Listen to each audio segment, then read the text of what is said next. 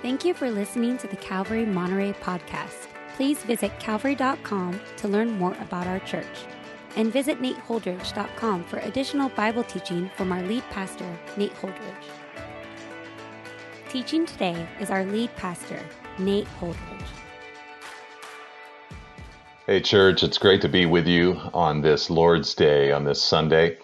Obviously, I look a little different than I normally do in our online church gathering.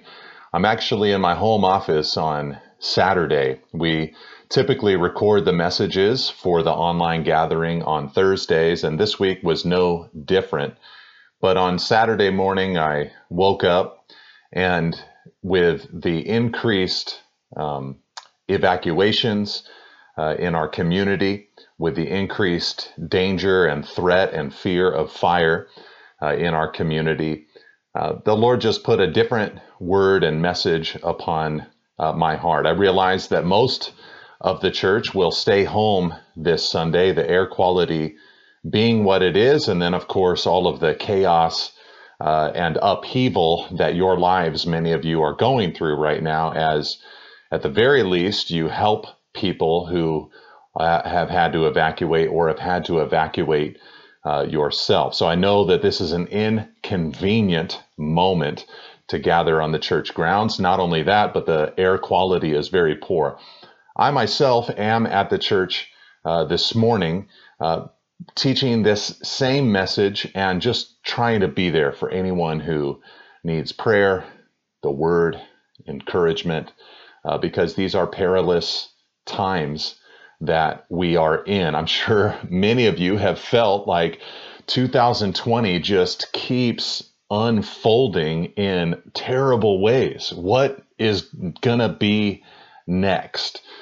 And it can feel overwhelming at times. And of course, right now, many of you are, I'm sure, concerned about not only the potential of loss of life or lack of health, but now, on top of all of that, there's the concern for our homes, our community, people that we know and love. And so our prayers are, of course, with our community.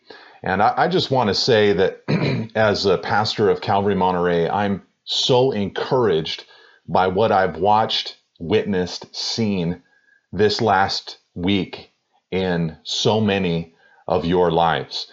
I've seen selflessness, I've seen care, I've seen mutual love and respect, people reaching out to one another. This is the kind of time where it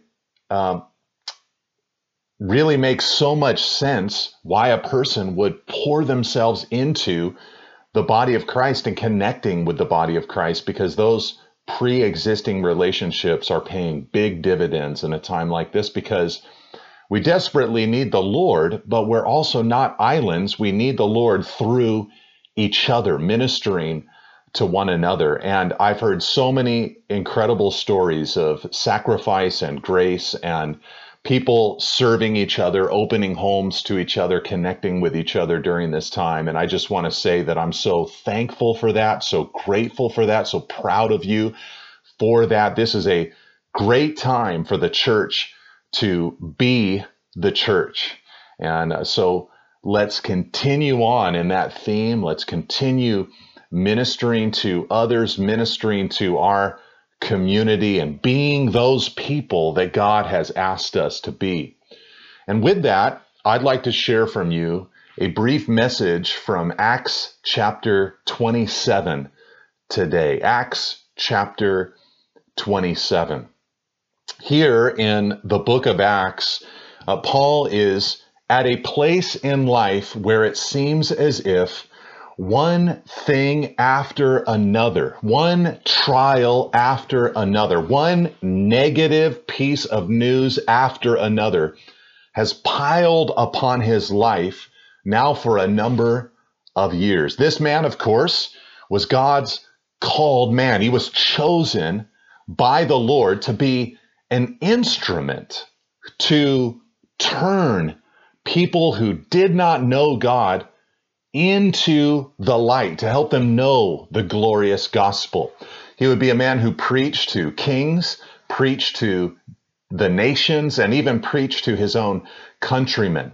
Now, a moment came in Paul's life where, because he got the opportunity to preach to his own countrymen, he actually was imprisoned. He went to the temple one day with some fellow believers. A rumor began to spread about him that he was defiling the temple, and people began to riot around him. The Roman soldiers that were there rescued his life, gave him then an opportunity to preach to the masses that had gathered, and he shared his testimony. But when he said that God had sent him to the Gentiles, that crowd, that Jewish crowd, could not conceive of the God of Israel breaking out into and among the nations, and they began to lose their minds. And so Paul was then brought into prison, first there in Jerusalem, and then for his own safety, he was transported up to the coastal city of Caesarea, where he was under watch for over 2 years, in a jail cell for preaching the gospel. And case after case was brought against him, trial after trial he endured. And over again, they just delayed the decision. I'm sure at moments it felt like this is going on forever. This is never going to stop. This is just a constant drip of trial after trial after trial. Finally, the moment came in Paul's life where in one of his trials, he exercised his right as a Roman citizen to appeal to Caesar, directly to Caesar. They figured out a charge to attach to him to bring to Caesar, and that's when he got onto a boat with some Roman soldiers and officials who were responsible for bringing Paul to his place of imprisonment. Now, the boat was not a mere vehicle for prisoner transport. It was also used for other things. There were other passengers, there was cargo. Paul was just one of a small number, one of 276 people that were on this particular boat. So with that, let's read this story. It says, "And when it was decided that we should sail for Italy, they delivered Paul and some other prisoners to a centurion of the Augustan cohort named Julius. In embarking in a ship of Adramyttium, which was about to set sail to the ports along the coast of Asia, we put to sea accompanied by Aristarchus, a Macedonian from Thessalonica.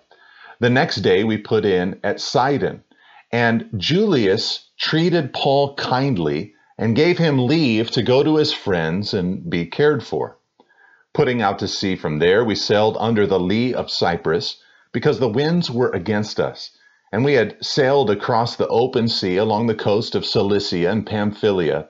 We came to Myra in Lycia.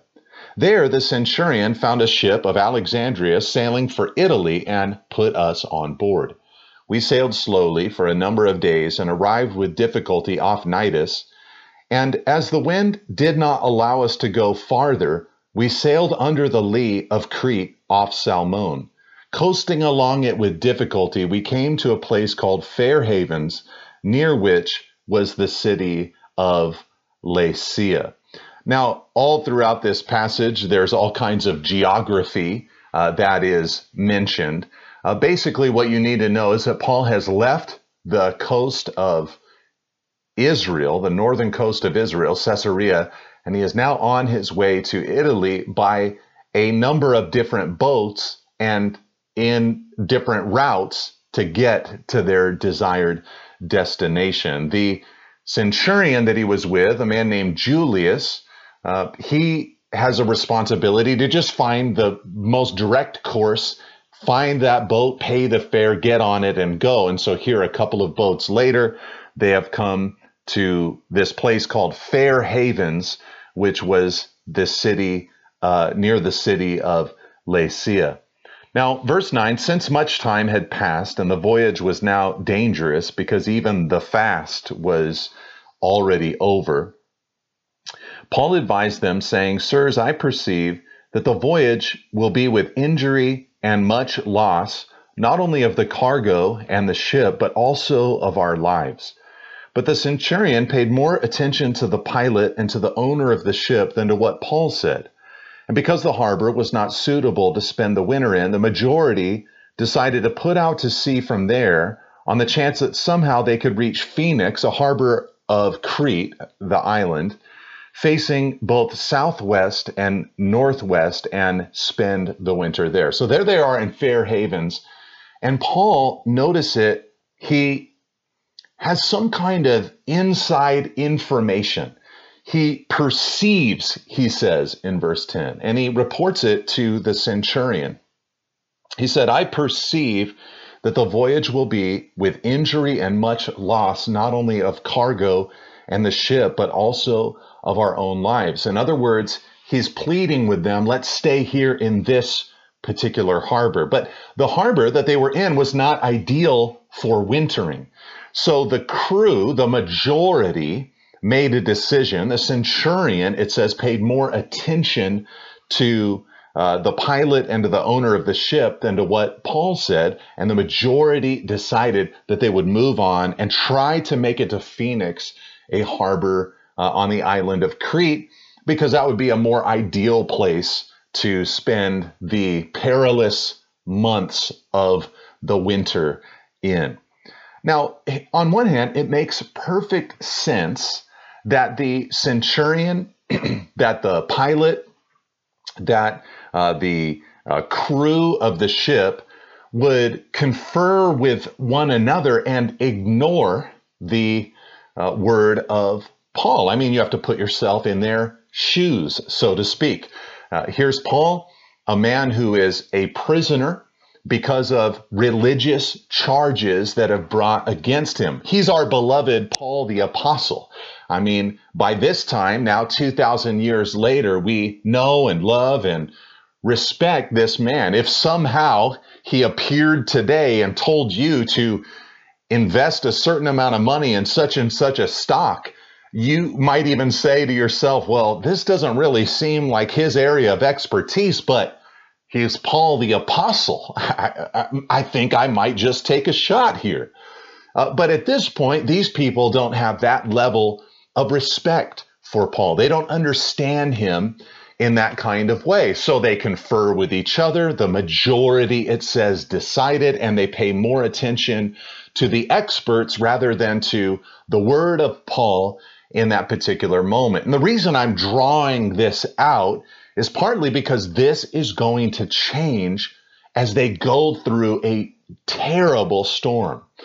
Through the storm, as Paul is encouraged by God and as they are discouraged because of the trials they're facing, Paul's voice is going to increase in influence.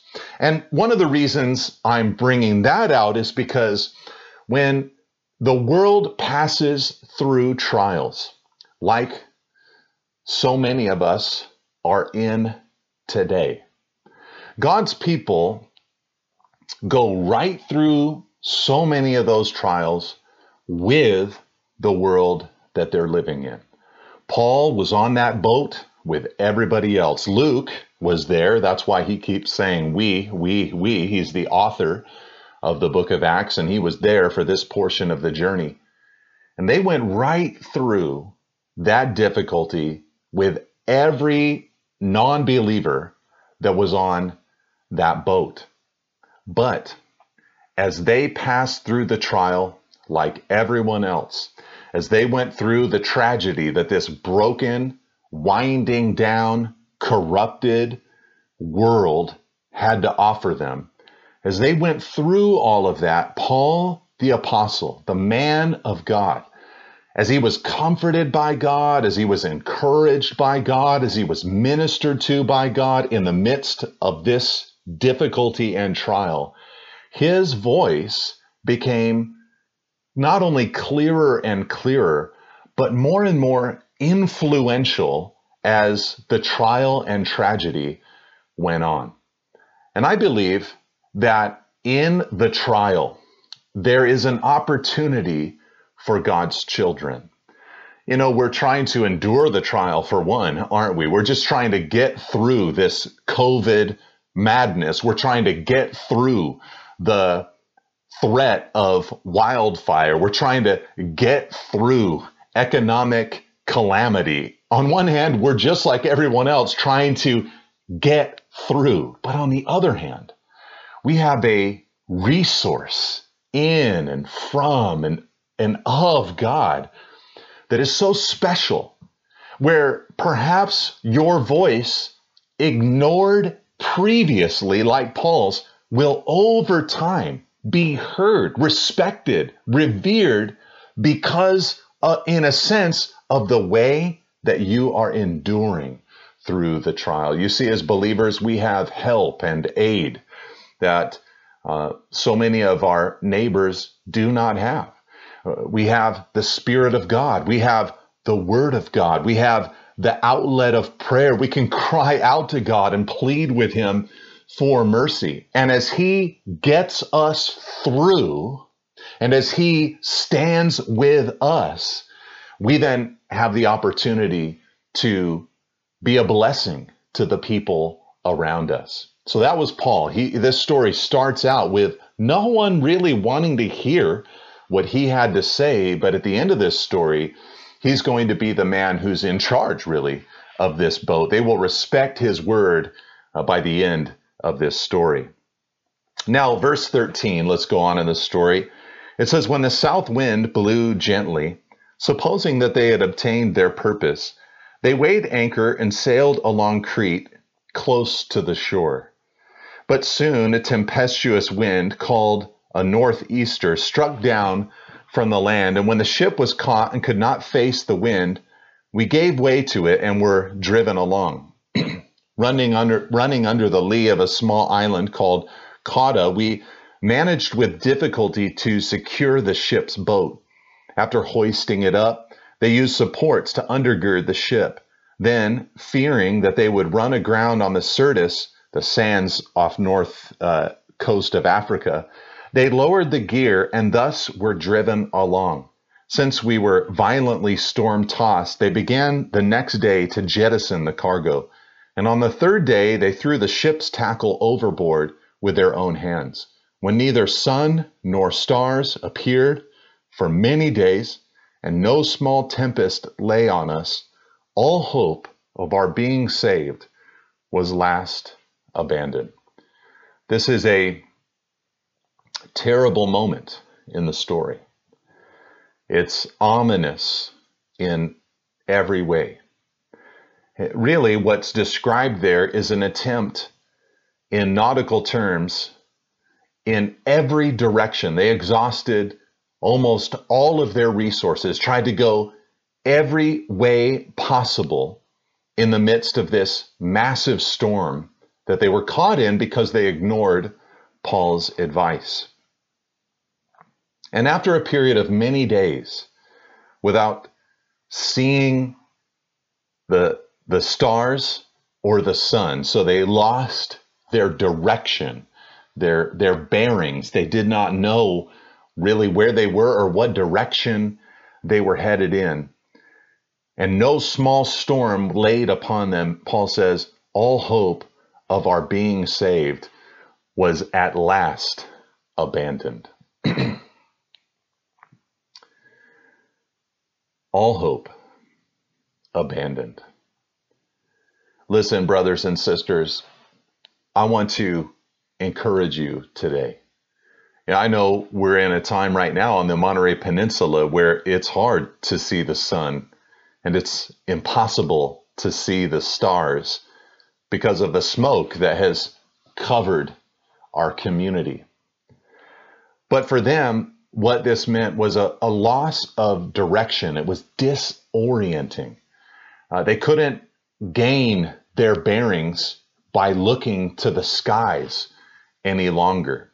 What they could normally trust in, even when all hope was lost, was to look and to find their bearings because of the stars. They could navigate in that way. But here, they have no tools with which to navigate. They don't know what to do. They don't know what direction they're headed in. And they really honestly feel that they are being carried along without any say in the matter. They have no control whatsoever. And what happened was that hope, it sunk to a complete low where all hope, he says, of being saved was at last abandoned. These are people who have given up. These are people who feel so despairing that they just sense within their hearts, there's nothing that we can do. There's no direction that we can go. All hope was abandoned. But you know, it's in this moment that God is really going to begin to use Paul's life.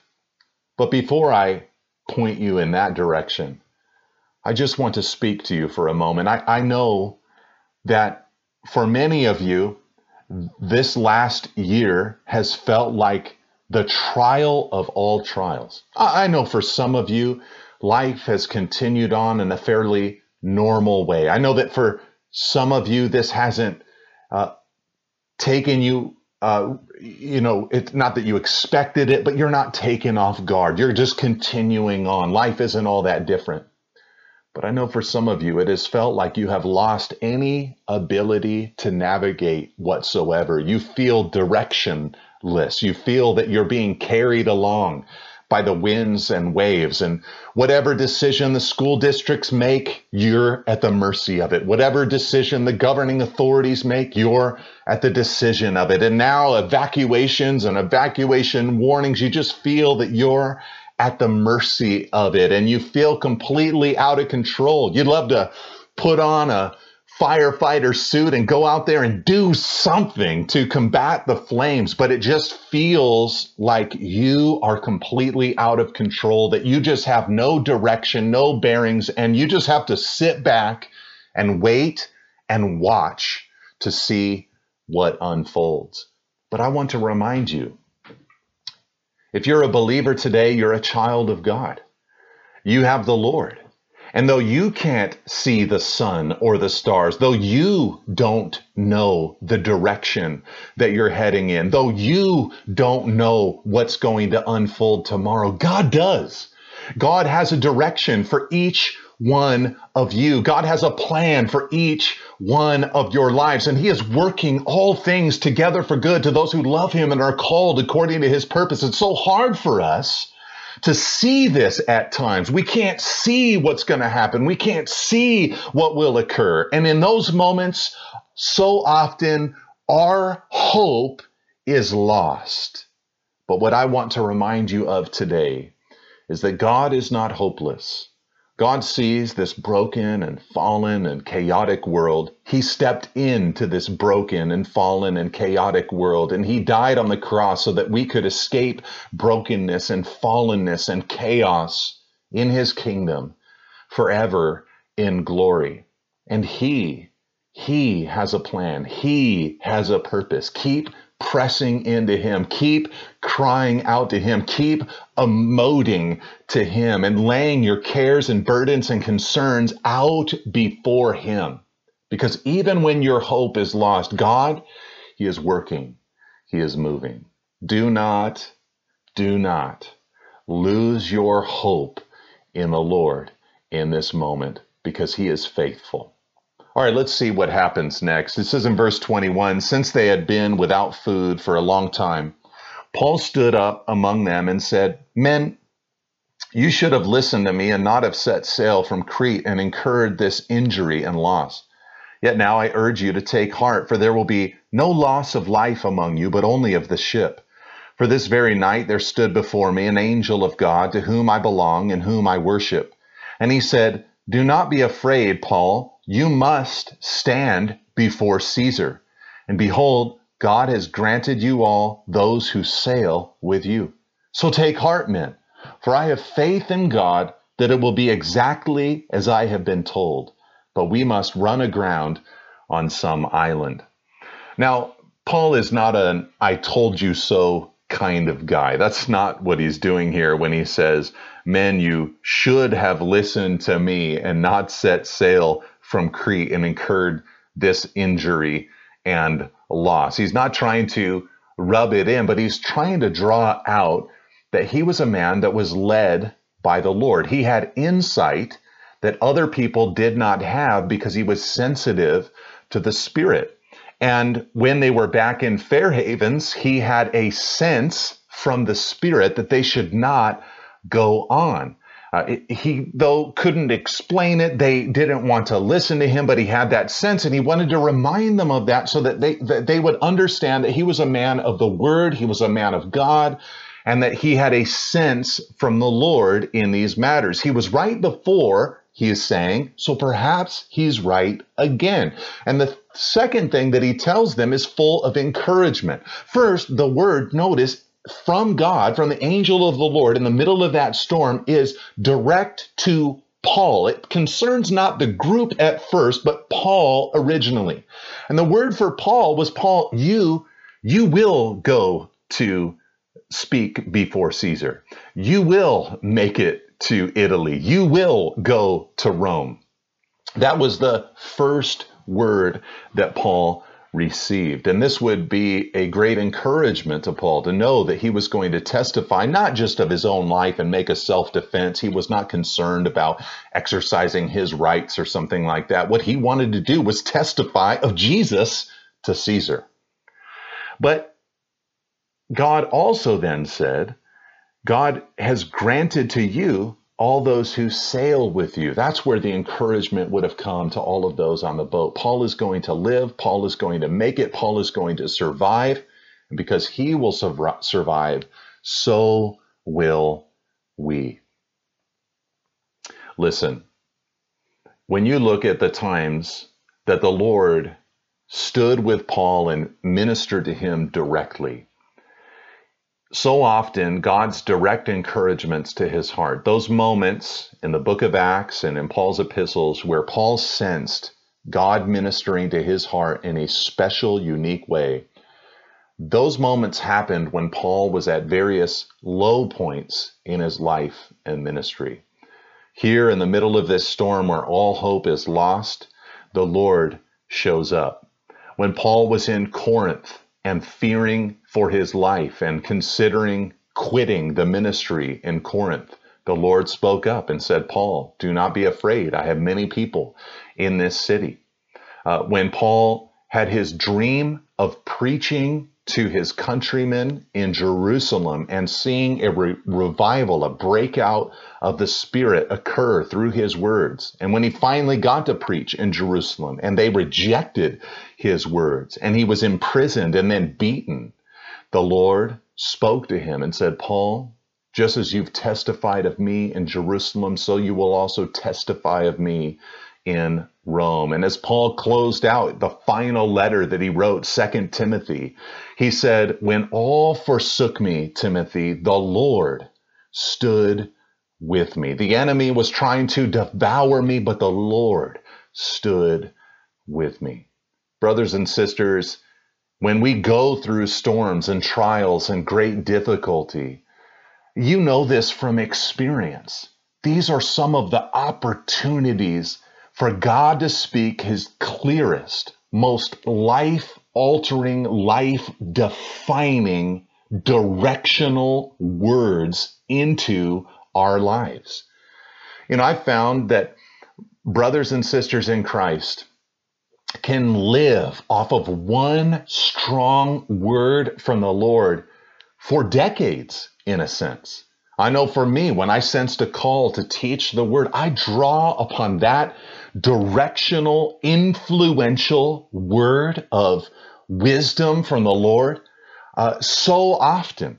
And in various moments of discouragement and doubt and hopelessness, I've heard the Lord's ministry to my heart in ways that would have been impossible to hear when times were good.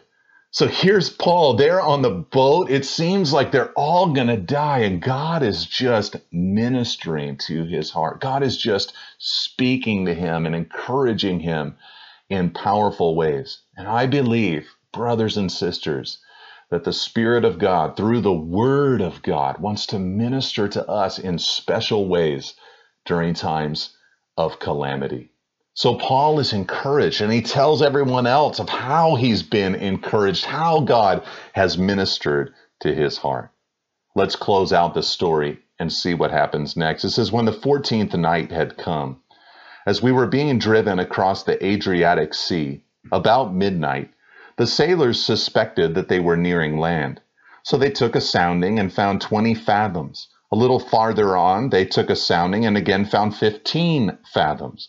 And fearing that we might run on the rocks, they let down 4 anchors from the stern and prayed for day to come.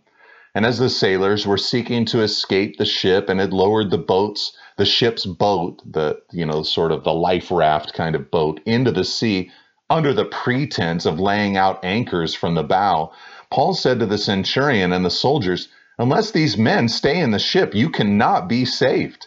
Then the soldiers cut away the ropes of the ship's boat and let it go. So, in other words, Paul had insight here that these sailors were trying to escape, and Paul knew that would jeopardize everybody else that was on the boat. So he warns the centurion, look, if these sailors are able to escape, we're all going to die. So you need to deal with this. So they go and they cut away that little life raft so that the sailors cannot escape. But notice how they're beginning to listen to Paul's words, beginning to listen to Paul's counsel in a way that they didn't at the beginning of this story. As day was about to dawn, Paul urged them all, verse 32, to take some food, saying, today is the 14th day that you have continued in suspense and without food, having taken nothing. Therefore I urge you to take some food, for it will give you strength. For not a hair is to perish from the head of any of you. And when he had said these things, he took bread, and giving thanks to God in the presence of all, he broke it and began to eat.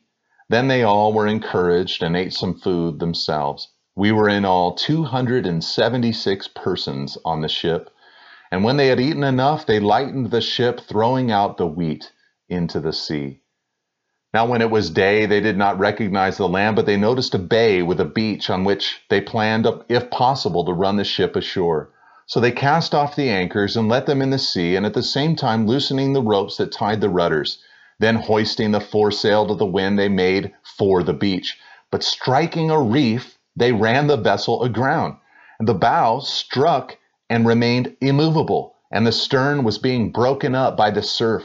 The soldiers' plan was to kill the prisoners, lest any should swim away and escape. But the centurion, wishing to save Paul, kept them from carrying out their plan. He ordered those who could swim to jump overboard first and make for the land, and the rest on planks or on pieces of the ship.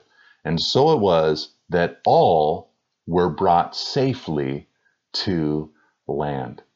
The last thing I want you to see here in this passage is the way that Paul went from prisoner to pastor of that entire ship.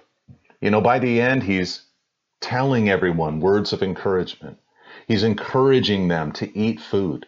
He's giving direction for what must be done in order to save life. And by the end, the centurion is so thankful that he actually stands up in defense of Paul's life and of the life of other prisoners that were with Paul. And Luke went so far as to count all of the passengers that were aboard. He says all 276 persons on the ship were spared. You see, through trial, through tragedy, through difficulty, God will open up opportunities for his people to be a blessing to the people in their boat. Every last one of them. And so who has God put in your boat? Who does the Lord want you during times of tragedy to minister to? I find that one of the most helpful things to do when trials abound is to set my eyes upon the Lord and to set my eyes upon others. And as I do, the Lord will use my life, and as you do, the Lord will use your life to care for the people who are going through the trials and difficulties that this broken world throws at them. Church, I love you. I'm praying for you. I pray that your life will be safe, that your property will be safe. We will endure. We will get through these terrible and perilous times. May God bless you and keep you and watch over you this week. God bless you, church. See you soon. Thank you for listening. If you would like more teachings and information about Calvary Monterey, please visit calvary.com. You can also find books, teachings through the Bible, and articles from our lead pastor at nateholdridge.com. Thanks again for tuning in. See you next week.